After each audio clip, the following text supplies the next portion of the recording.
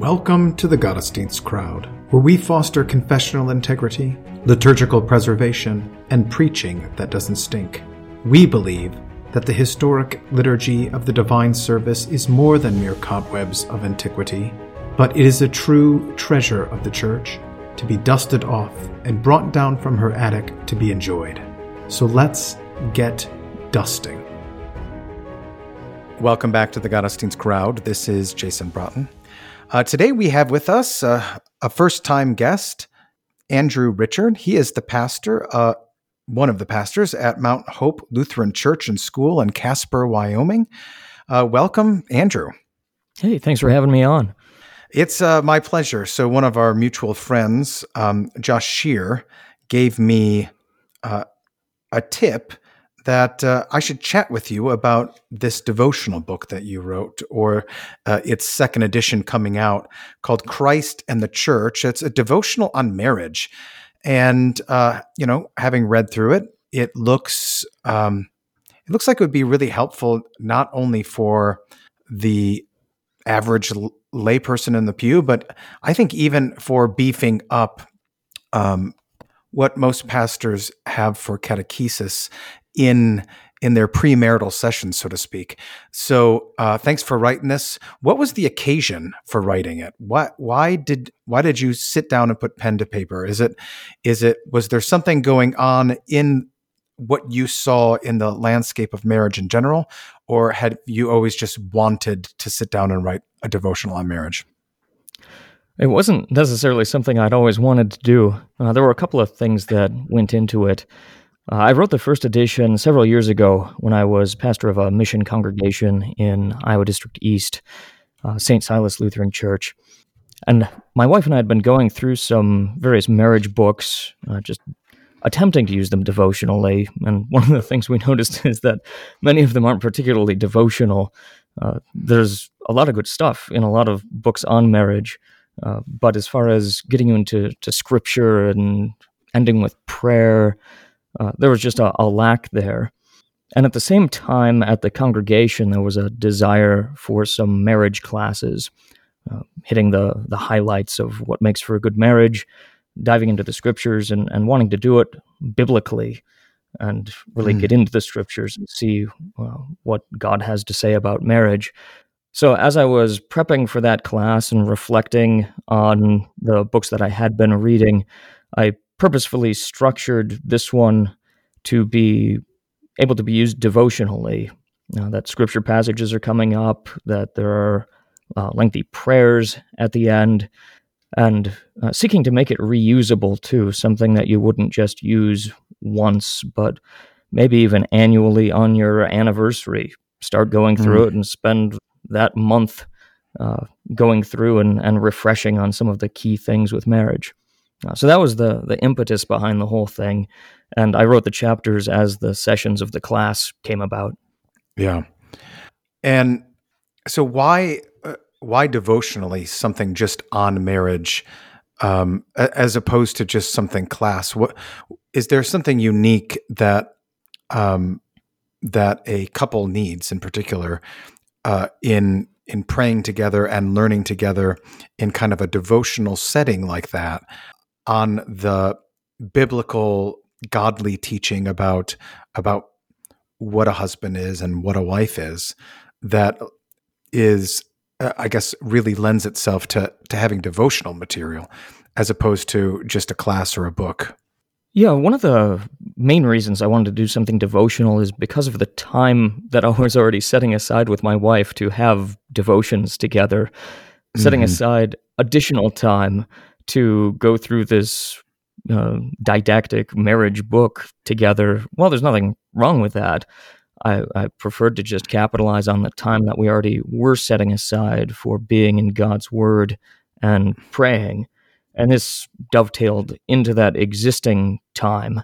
And part of my hope was that it could do the same for other couples who have already set aside time for having devotions, reading God's Word and praying together, that this could then just be what they do for that month. The other thing, too, is that while head knowledge is certainly important, there's, I suppose, plenty of it in this devotional book, uh, bringing it to the level of the heart as well, and sincerely praying and desiring that my life would look like this, and that I would live according to this teaching. Uh, a devotional book serves that purpose well. So you have then throughout this chapters, so to speak. It's a 30-day devotional, but it's divided over seven kind of topical issues. And the first is the history of marriage. Take us through just briefly, what you're trying to convey and get the couple to be thinking about and praying that God would work in their lives through going through the history of marriage. I think the most important thing for couples to realize about marriage is that it's not a human thing.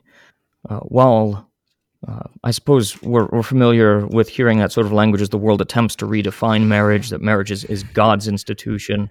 That's a point that needs to be heard again and again. But more than it just being God's institution, that the office of husband is God's office and not a merely human one. That's the main point getting into the history of marriage, is that Christ is the ultimate bridegroom and the church is the ultimate bride. And this is the realest, truest marriage, is Christ and the church. And human marriage participates in it or is a shadow of it, but is not ultimately the reality. We say in our marriage vows, till death us do part, and then it's over. But the reality of marriage in Christ and the church never passes away. Death doesn't stop it.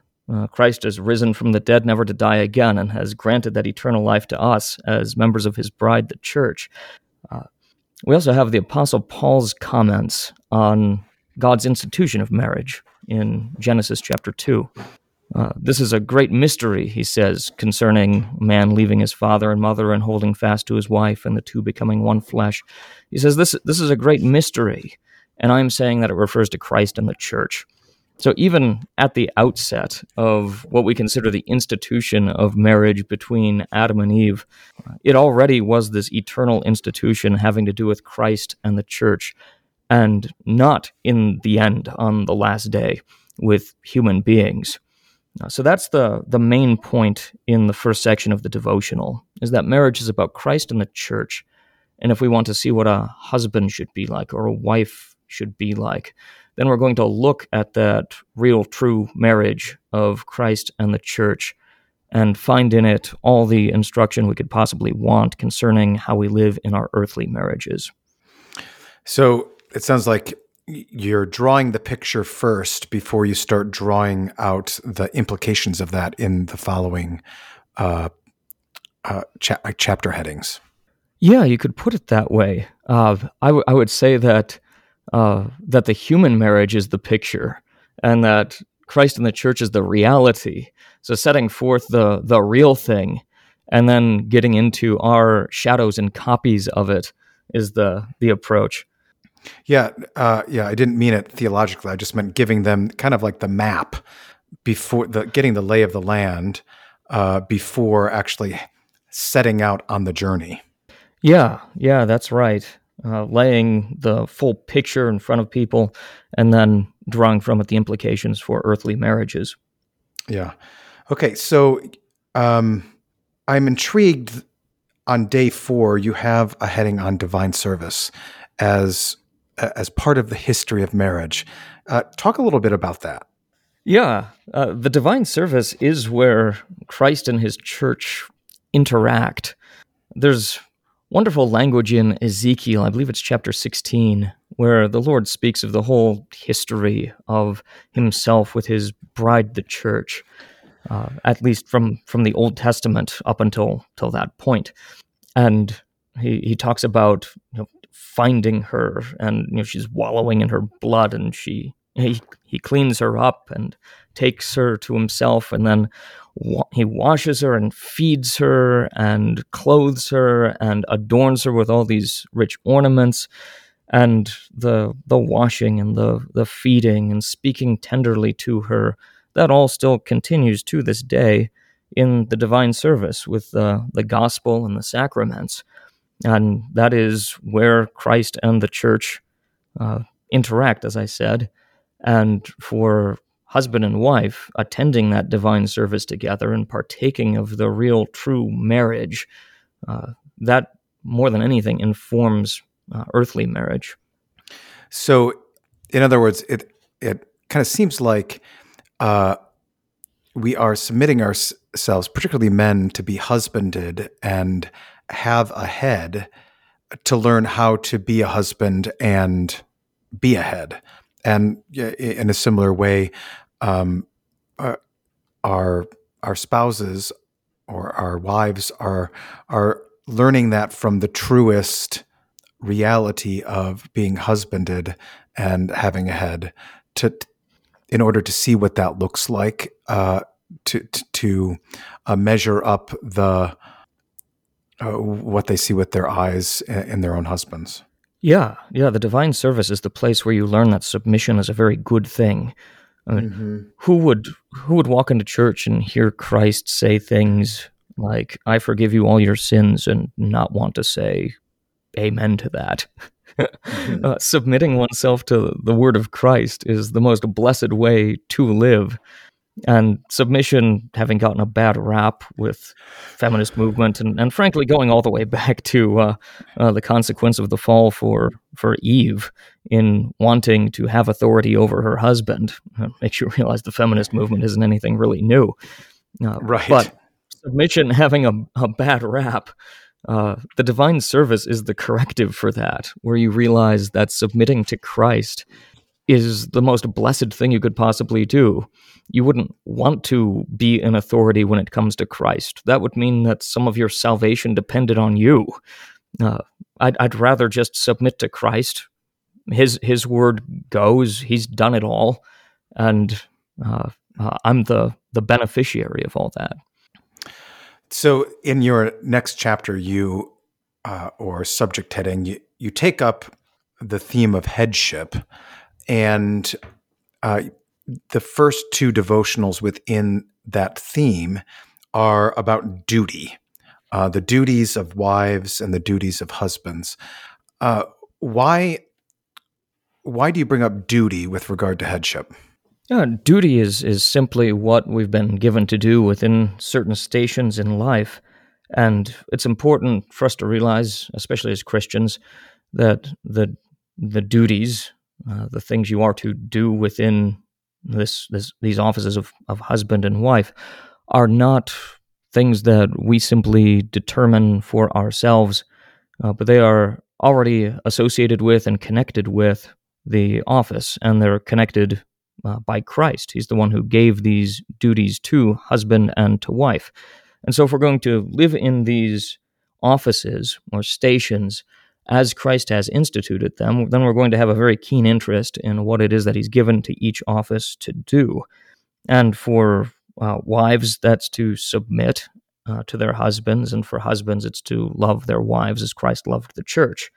And so those two chapters for day 5, day 6, dive into those chief duties of husbands and wives. Is there ever an appropriate place to discuss uniquely what the duty or the office of woman versus wife, or man versus husband, or does the Bible keep them always together? And I mean, here I'm thinking of some like modern commentators like Aaron Wren are constantly complaining about how the church only talks about masculinity in relationship to their wife, instead of what a man is for, kind of generally, even before marriage, and perhaps after his spouse has already gone on to glory. It is there anything like that within your discussion of duties, or is it simply just in relationship to what they owe the counterpart? In this book, it focuses particularly on the duties of husbands and wives within marriage. Uh, I would say that in the Bible, you can certainly see pictures of what a man should be or what a woman should be.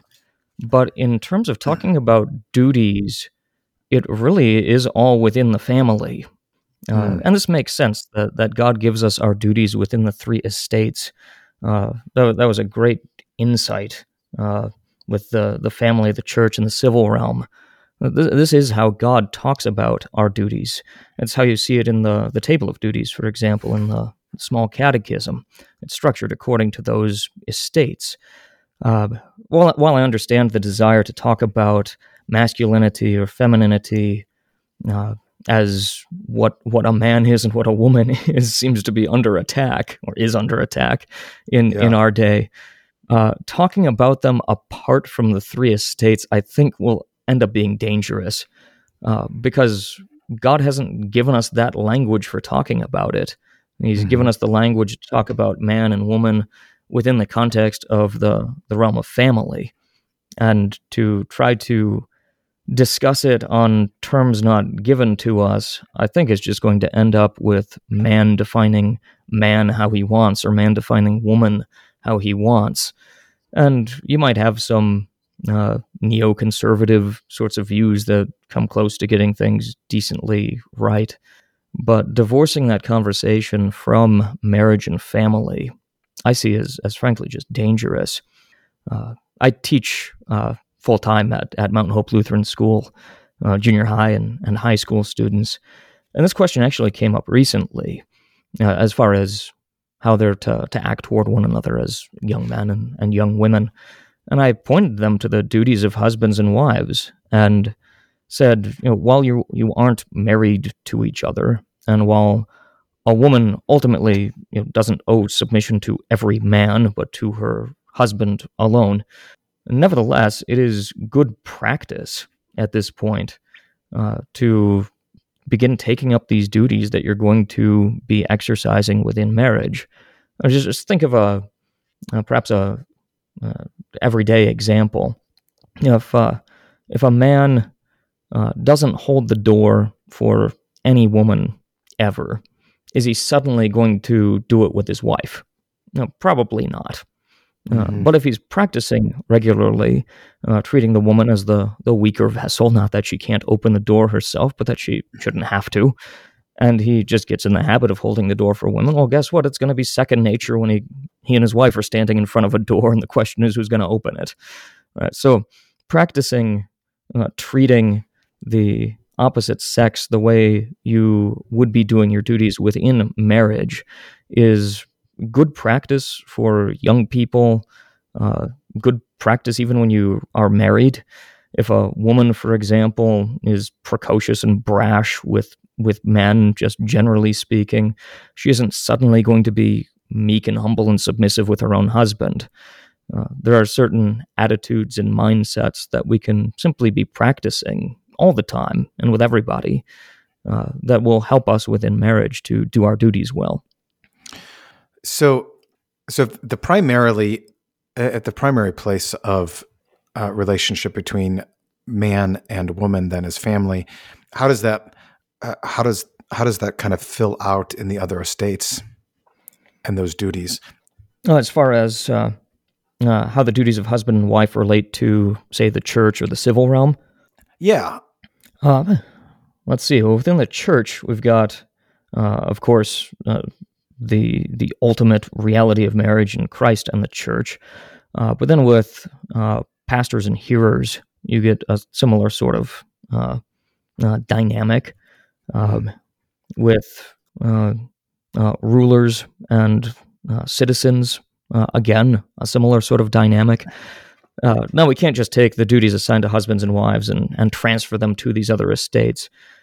But that structure of authority in each of them does make them bear some resemblance one to another.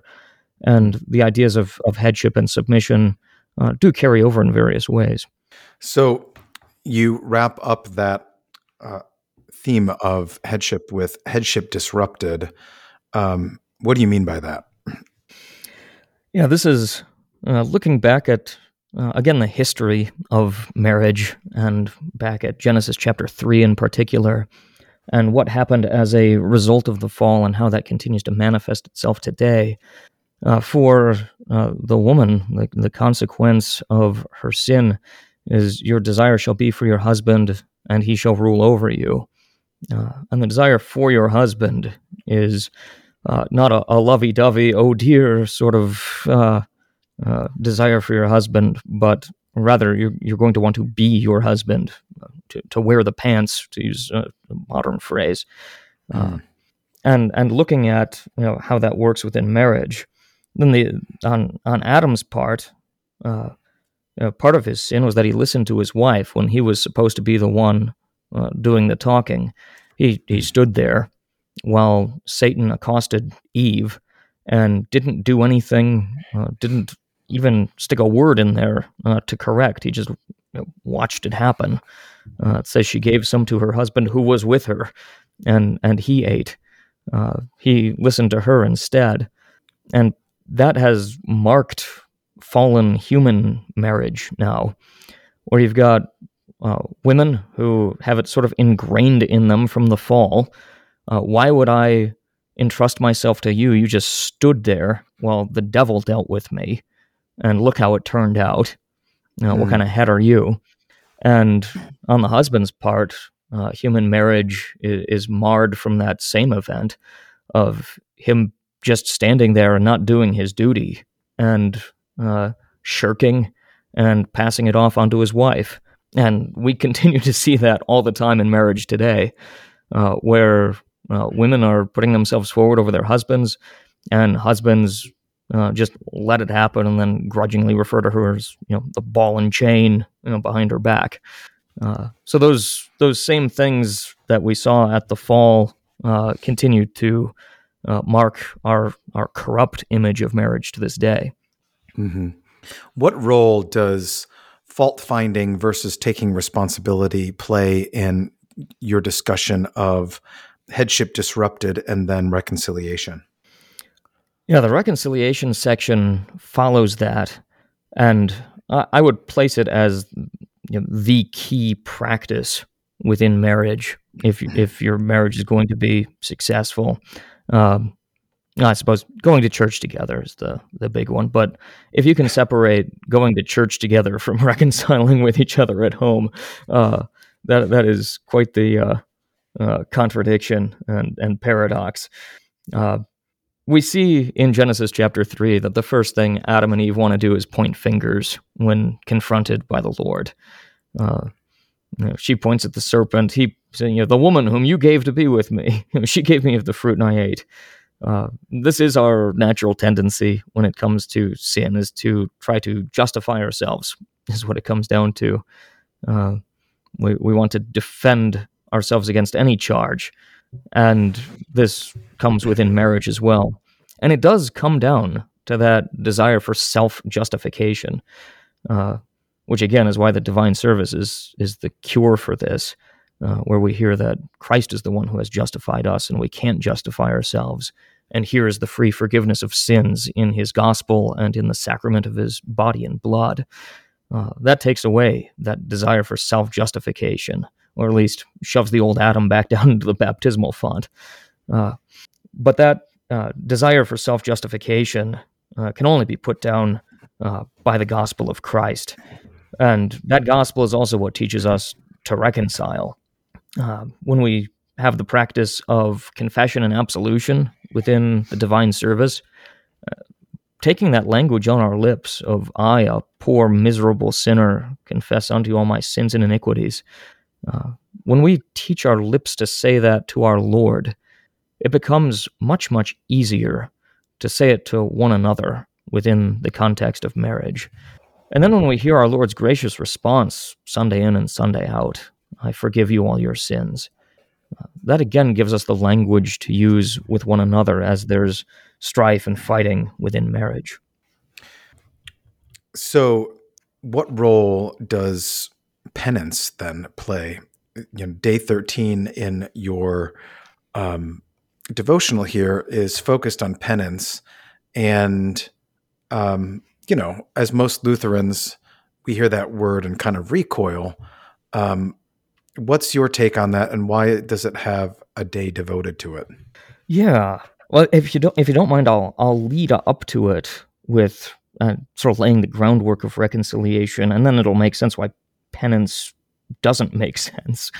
As far as going about the process of reconciliation, I laid out in the devotion just a sample fight that a husband and a wife might have, something totally insignificant, but something people could probably relate to, the sorts of situations where you both get irritated because of outside causes and then take it out on each other. So on day 9, I lay out a scenario, and then in subsequent days go through the process of reconciling.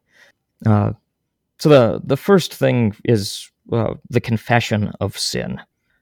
So realizing, I'm the worst sinner.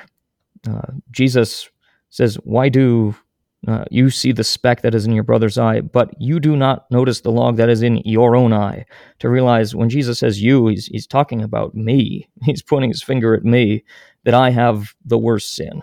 And approaching reconciliation humbly in that way, and acknowledging that I am the sinner here, is that humility lays the groundwork for proper reconciliation.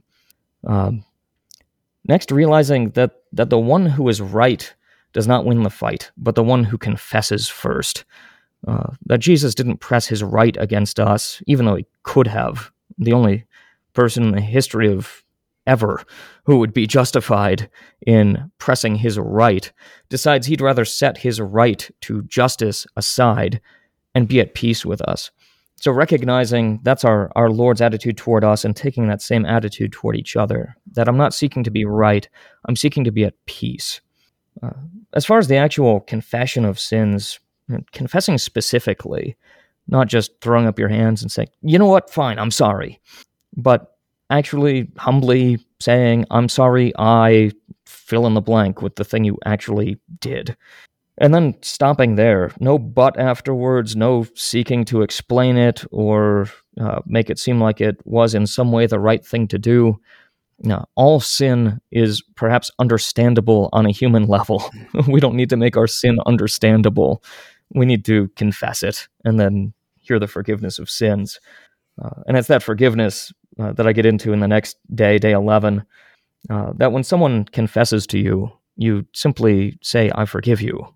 You pronounce that absolution. There's nothing that comes in between. We see this even with Nathan the prophet confronting David. As soon as David is cut to the heart and confesses, "I have sinned against the Lord," Nathan immediately says, "The Lord has caused your sin to pass away from you. You will not die."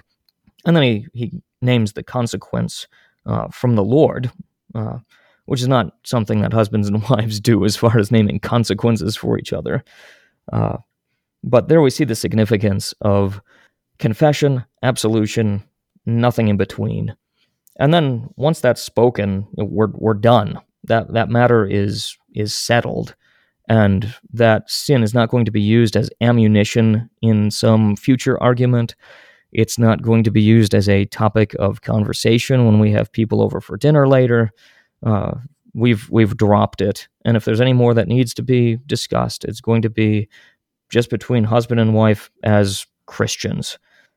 And that is a very opportune time to talk about dealing with sin and preventing it in the future. You remember Zacchaeus, when the Lord calls him down from the tree and says, "I'm coming to your house today." Zacchaeus, in his joy, declares that the half of his goods he gives to the poor, and if he's wronged anyone anything, he'll restore it fourfold. And we see the fruit of having your sins forgiven, that you want to make up for it, not in the sense that you need to work it off, but just in your joy at the forgiveness of sins, realizing I have done harm here, and I would like to undo it as much as it lies in my power to do so. So husband and wife can talk about that sort of thing, or simply take it upon themselves to try to remedy a situation as much as can be done. And then prevention of sin is also something we're interested in. if a husband and wife are constantly fighting about the same topic, then after they've reconciled with one another and cooled down and there's peace and the new man has the upper hand, then sitting down and talking as Christians, how can we prevent this sort of fight in the future? And that prevention has its place in the Christian life because well, what do we sing? Grant, O Lord, to keep us this day without sin. We want to be free from sin, and as much as husband and wife can help each other, we seek to do it. And then we get to day 13 with penance, and that has no place in this whole process of reconciliation. But it's something that by nature, by fallen nature, we're constantly trying to insert into that process of reconciliation, saying, you know what, fine, I forgive you. Just do the thing that I asked you to. And then turning a person back to his own works and making up for his sin or working it off. That concept of the doghouse is tied with this idea of penance, of trying to work off your sin. The doghouse being that expression of one spouse or another, usually the wife against the husband, remaining bitter and holding a grudge and taking more the approach that time heals all wounds rather than the blood of Christ forgives all sins, and continuing to hold something against husband or wife for the rest of the day or for several days, and refusing to let it go, acting bitterly toward one another as if the other person has to do something to get back into your good graces. Applying this to the reality of Christ and the church, that's not how Jesus works. That's not how he deals with us. He doesn't stick us in the doghouse and say, you know what, I'm going to be angry with you for a little while still, so you better do everything you can to get back on my good side. No, he simply pronounces the absolution and it's over. The sin's forgiven, it's done. He doesn't remain angry with us, he doesn't hold it against us. And therefore, in our earthly human marriages, we must live the same way. Marriage is Christ's institution, not ours. So we have to live in it according to how he lives in it with his church. And penance, the working off of sin, has no place with him, so it has no place with us either. So when you brought up Zacchaeus, what I hear is it sounds like you're saying that the works that are done after forgiveness are a fruit of that, something that kind of bubbles up because of the forgiveness bestowed both in Christ and by the one sinned against. And there's a desire there within the offender to make things right, to do the best he can to restore and repair what has gone wrong. And it sounds like you're saying the exactment of penance short circuits that and doesn't actually allow for kind of flourishing within the family. And so you're not saying don't try to restore and repair, but rather don't exact it as a penalty. Yeah, that's a good way of putting it, that the good works that flow from it should be natural, not exacted. Jesus didn't tell Zacchaeus, now, what are you going to do to make up for all of these horrible things that you've done in the past? And Zacchaeus racked his brain and tortured his conscience and came up with this idea of giving half of his goods to the poor or something like that. Rather, it just happened. We see the same thing with those who are coming to John the Baptist to be baptized by him. This is in Luke chapter 3, where tax collectors and soldiers are coming and being baptized, and they're repenting of their sins. They're being pointed to the Lamb of God who takes away the sin of the world. They're receiving baptism of repentance for the forgiveness of sins. And out of that good, clean conscience that they've received for the sake of Christ, they ask the question, what should we do? And John gives them instruction. about not collecting more than they have to, not using force and violence to get things out of people as soldiers, and being content with your wages and so forth. Those are the fruits. Hmm. And just like the people in that situation asked, what uh, what what should we do? It's perfectly fine to think about it. What could I do to Hmm. try to make up for this? That's not a Hmm. bad question to ask. Uh, it's the motive of the heart that it comes down to. Am I asking this question, what should I do, because I think I still need to work off this sin and appease the anger of my spouse? Or is it because in the joy of the forgiveness of sins, knowing that my spouse holds nothing against me, I would like to make this sin disappear as much as possible, not only before the judgment seat of Christ, which he has taken care of and my spouse has reminded me of, but also here on earth. What can I do to obliterate this sin and make it like it never happened, as much as lies in my power? At the same time, understanding that there are certain things we can't undo, especially within marriage, where so many of the sins are sins of words, that we say things that hurt each other. You don't sit down and say, I'm going to say 10 nice things because of the 10 mean things I said earlier or something like that. That just seems forced. There's a whole lot that simply needs to be overlooked. And we must realize that Christ alone is the one who can perfectly make sin go away. We don't have that power on earth. So even as we attempt to mitigate the consequences of our sins, we recognize that we aren't going to be able to do it perfectly. And this just casts us back onto Christ and prevents us from trusting in ourselves, which is actually very good for us within marriage. So it seems like that's what your kind of next chapter is about, or your next heading.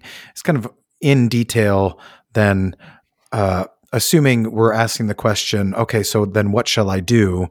Here's in detail how, again, these things play out in terms of how to love your wife and then how to subordinate yourself to your husband.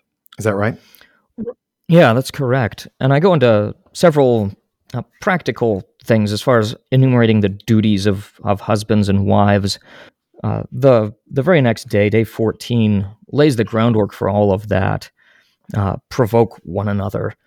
Uh, the idea that uh, we don't need to be worrying about what the other person's duty is. We need to be worrying about our own. And this goes for so many things in life. Right? The Pharisee constantly has the eye on whether the other person is doing his duty or not, and by so doing neglects his own. So see to your own duty, and the rest will follow. There's a a great set of sermons by John Chrysostom, uh, pastor from the 4th century, who or fifth. Yeah, I'm drawing a Yeah, blank. fifth or sixth. Okay, yeah. He had preached through the book of Ephesians and has some wonderful sermons on marriage and parenting. And here's what he had to say about uh, what he knew to be the tendency of man to want to pay attention to whether the other person's doing the duty and not looking at myself. He says, "Do you desire your wife to listen to you as the church to Christ? You keep providing for her as Christ for the church." And then later in the sermon, "What then?" he says, "if my wife doesn't revere me? You, love, continue to fulfill your own duty. For even if the things due from others do not follow, it is necessary that our duties do follow. In any case, let the wife, even if she is not loved, nevertheless show reverence, in order that there be nothing lacking in her. Also the husband, should the wife not show reverence, let him love anyway, in order that he lack nothing, for each one has received his own duty." That's probably in a single paragraph some of the best marriage advice I could possibly give, and that's just quoting from uh, a celibate monk from the 5th century. So the next thematic kind of chapter heading is the pitfalls, the things that uh, are perhaps uh, for lack of a better way of saying it, not sins in and of themselves, but are occasions to sin. And maybe that's not the right way to say it, but the kind of the covetous desire there, the concupiscent activity that leads us into these paths and are pits for our own destruction. Take us through some of the highlights of what marriages should be on guard against, and how the duties then of husband and wife are well suited to go against these pitfalls. Yeah. So there are common areas within marriage where husband and wife are going to find it easy to sin and stir up strife among themselves and drive wedges between them. The first one that I take up is mammon, money and possessions, the earthly stuff. And the reason that it's an area of conflict is, first of all, that the sinful flesh is selfish. So when he goes out and spends a bunch of money on this new gizmo, or she goes out and spends a bunch of money on like clothes or a purse or something, and then the other one gets word, there's upset, especially when money seems to be tight, and that's the second reason why mammon is often a pitfall within marriage. Not only is the sinful flesh selfish, but it's also secure when it has mammon. So when it sees the other person spending it, the sinful flesh thinks it has two reasons to be angry. First of all, I wanted to spend that money, and now there's less of it for me to spend because I only feel secure when we have money, and we can't both be spending it. And then this becomes a source of conflict within marriage. Of course, the cure for this is the gospel, that because Christ has reconciled us to our Father in heaven, then, like we confess in the explanation of the first article of the Creed, he gives us all these things only out of fatherly divine goodness and mercy, without any merit or worthiness in me. That our Father in heaven takes care of us for the sake of Christ, because he's no longer angry with us or holding our sins against us. Instead, he wants to be at peace with us and make sure we're taken care of. So against the sinful flesh that trusts mammon, God says, here am I. I will be your God. I will take care of everything.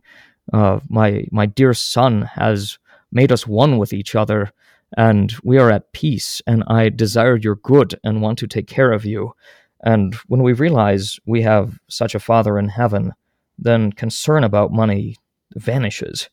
And when we realize just how insignificant mammon really is to life, which the new creation in Christ does realize, that helps us put down the selfishness of the flesh that looks to mammon for all its good.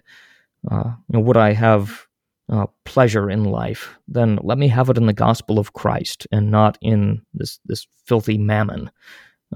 Or do I want joy and happiness? Well, buying the latest, greatest version of this, that, or the other thing isn't going to give it to me in the end. That's going to become stale. Mammon is going to fail.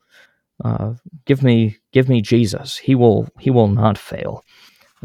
And these are the ways in which the Christian husband and wife fight against the flesh in that realm of mammon. That makes sense. And so often it seems as though, when we perceive that, the fix for something is to get more of it. And perhaps that's not always the case. Perhaps it is diminishing its power over us by having less of it. Mm-hmm. Yeah. There's a condition called dropsy that we hear about in the New Testament, and the early church fathers used that as an example of our desires for things.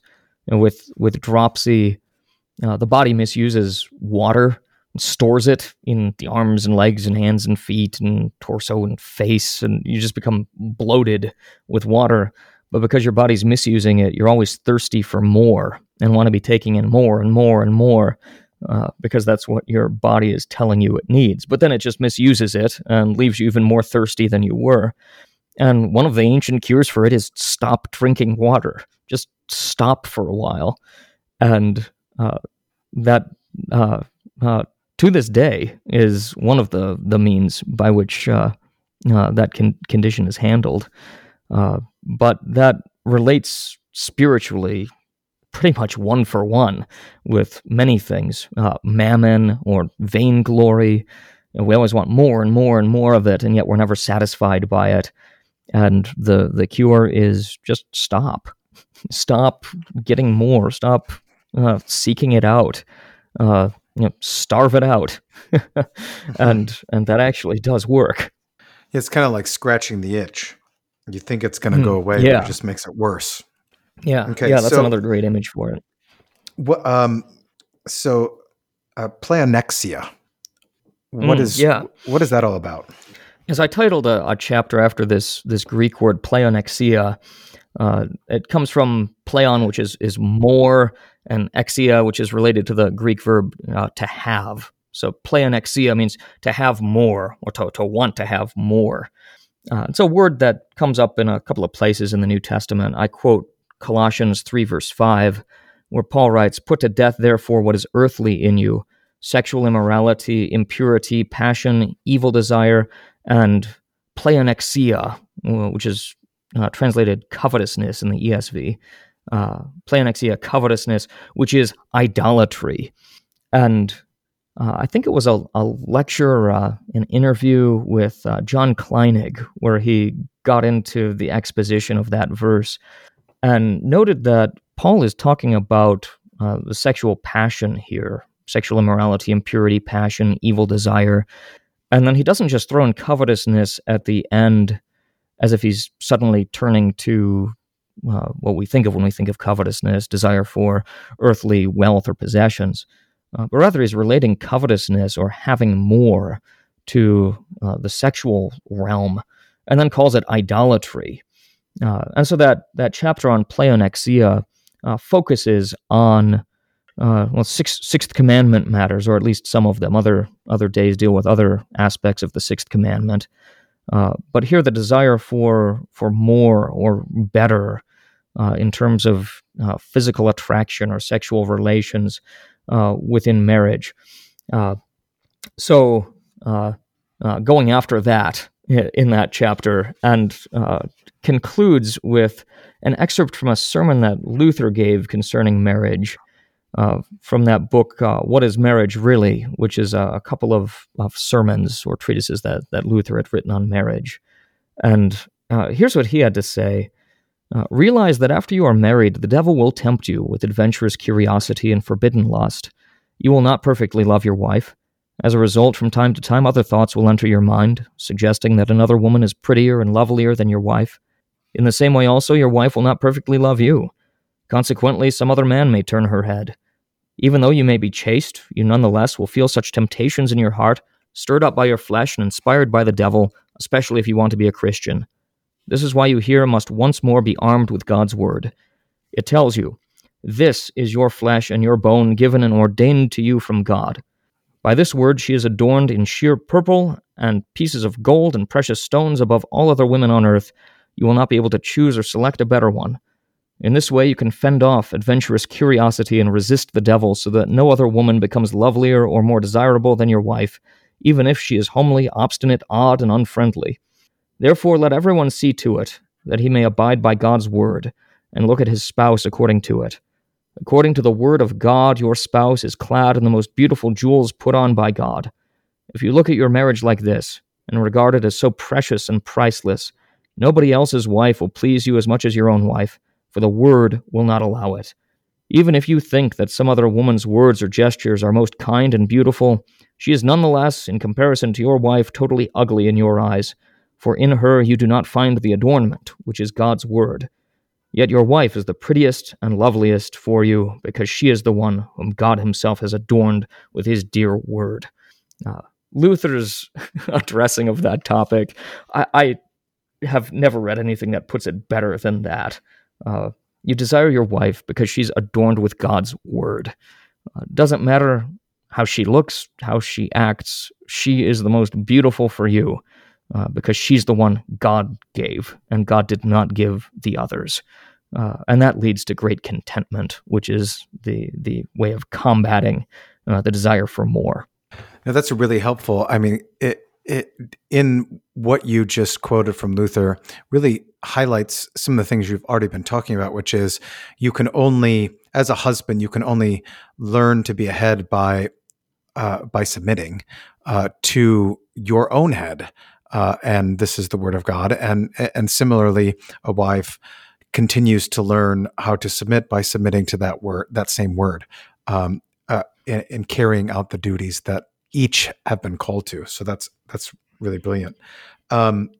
Throughout the pitfalls, you have brought up things kind of external, but that work inwardly. Then you've got parents and children. How does that relationship then play out in terms of these are external things, but they have an internal kind of source? Right. With parents, some of the strife that I often hear of within marriage has to do with in-laws and fighting with the spouse's parents, or being at strife, or just not getting along. We don't have that problem in our family. I love my in-laws. I I count myself very fortunate too. My wife's hers. parents are great. Oh, still, even when there is, we believe the same thing. We're at peace with each other. Our families get along great.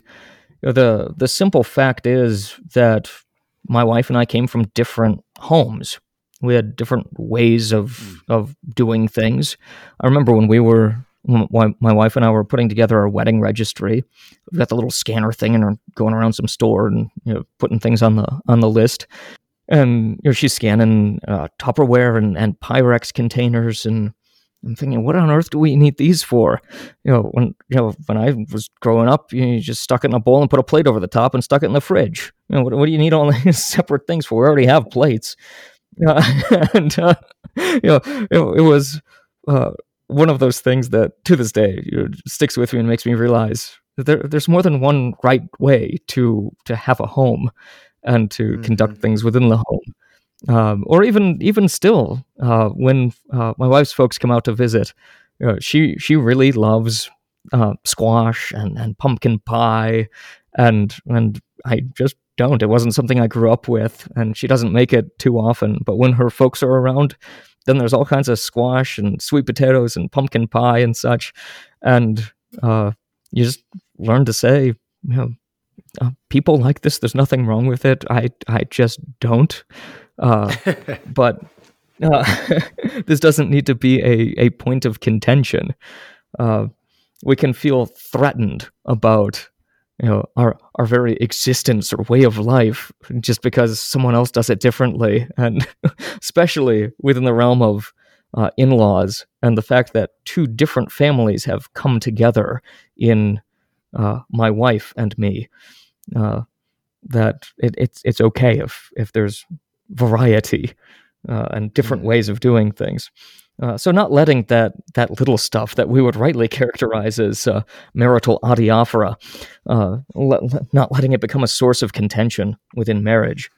The more pernicious sin, I suppose, and what I was talking about isn't a sin; it just could lead to it if handled wrongly.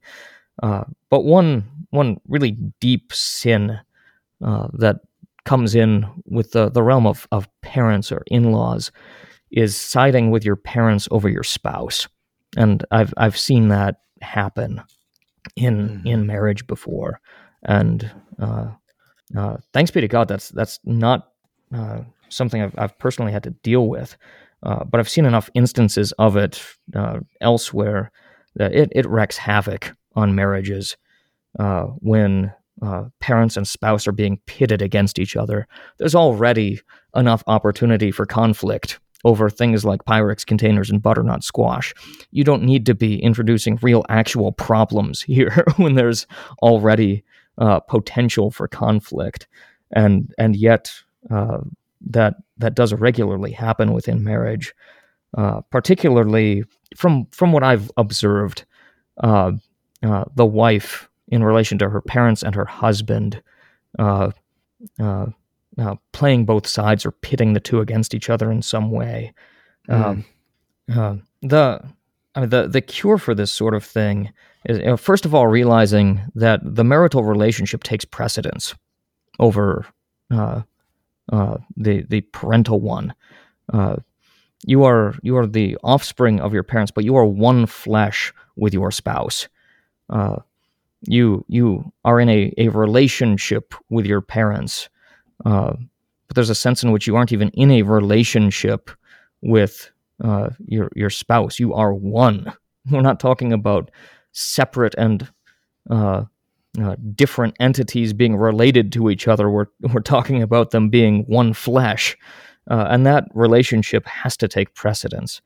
This doesn't mean that there needs to be strife, that husband and wife need to be upholding one another and seeking reasons to throw something in their parents' faces. But when there is conflict, we always side with our spouse. And we have to keep in mind, too, that our relationship to our parents doesn't disappear within marriage. And without our parents, we wouldn't exist. The fourth commandment still holds. And rather than looking at in-laws as a source of strife, seeking instead to seek how I've benefited from having someone else to call dad and someone else to call mom. It really is an opportunity of seeing a great blessing that God has given us. If we're, according to the fourth commandment, and again, according to the adornment of the word, supposed to look at our parents and call them a great blessing from God, then I am twice blessed in that I've become one with my wife, and she has father and mother as well. And now I'm a twofold beneficiary of the fourth commandment. And looking at parents in that way can be a great blessing for marriage. The new man, in having that outlook, isn't going to seek strife, but is instead going to seek to understand how God has blessed him in this. Yeah, that there is a sense in which not only their very existence, but even their personality and how they think about things is wrapped up in their own home life, and as you said, you're a beneficiary of that. So, finding reasons to perhaps rejoice instead of chafe is the way forward. Yeah. So, kind of wrapping up, you have a section on miscellany, and then the consummation. So, kind of take us just a little bit.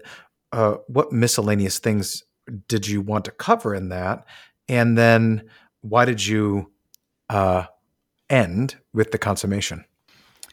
Yes, in the miscellany section, there were a few things that I wanted to get through that didn't necessarily categorize exactly in some other way.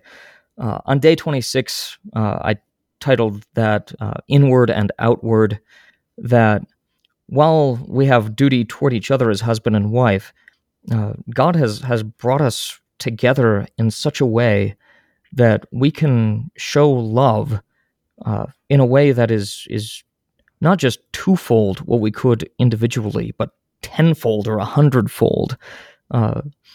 You've probably seen this with certain couples within congregations where the husband and wife form this sort of dynamic duo where it seems like they can do anything and are constantly overflowing in love, not just for each other, but turning outward together toward their neighbor and seeking how they can love others and be of service to them.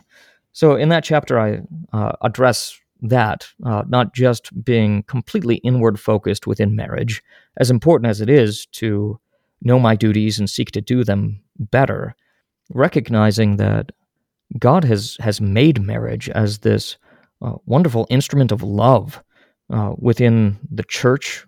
Certainly, the first place we see this is within the family with children, the offspring of that marriage, and comparing husband and wife raising children with a single parent raising children. It's very clear that husband and wife together don't just accomplish twice as much as one person can, but it's a difference between night and day. And channeling that love for the neighbor, certainly to children and then to the congregation and outside the family as well.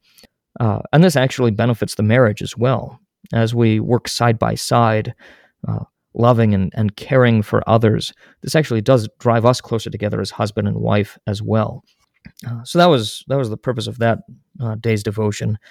I also wanted to go through the marriage rite itself, that exposition of marriage and its purposes as laid out at the beginning of the marriage rite, and then the actual vows themselves and what husband and wife have pledged to one another. Those were solemn vows that we took, and reflecting on them, on reading them on at least an annual basis, should be a priority for husbands and wives. Or I swore before God and a whole congregation of people that I was going to do these things, knowing what they are. What is it that I swore I was going to do so solemnly before God and His people? So that's just an opportunity to reflect on those vows and have a guided tour back through them again. Mm-hmm. Day 29, the hyperabounding grace. That's borrowing language from Romans, where sin increased, grace increased all the more. Again, pointing husband and wife to the gospel of Christ toward the conclusion of the devotion, that we are going to see within marriage that just like Joseph's brothers in their treatment of him, there was great sin and grievous evil. And yet God brought good out of that. And Joseph even reminds his brothers of that at the end of the book of Genesis. And we see the same thing all the time within marriage, where we've sinned against each other. We should be suffering horrible consequences. And instead we see that God works all things together for good. Not that I would have gone out of my way to sin, as if I were seeking good from sin. Paul makes that point immediately afterwards in Romans. Shall we go on sinning so that grace may abound? By no means. That's not the point. The point is we're going to sin, and we recognize that Christ can bring good even out of that. And so we rejoice that He has not simply given us over to the full consequence of our sin, but within this realm of marriage where husband and wife probably sin most is within marriage and against one another. Even there we see Christ bringing good out of our sin, and we rejoice in His grace. And then I concluded the devotion with the marriage supper of the Lamb, the consummation. It's kind of the final part of the history of marriage.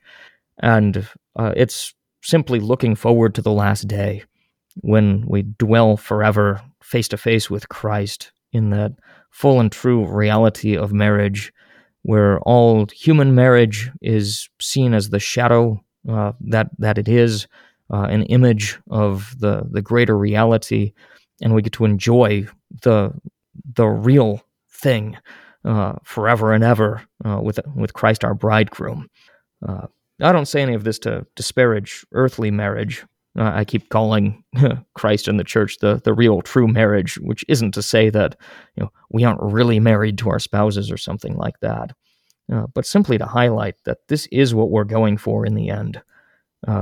My life goal is not ultimately to be married to my wife, which sounds almost blasphemous in a way, but my goal for life and my wife's is to dwell eternally with Christ and to be members of his bride, the church, forever with our bridegroom.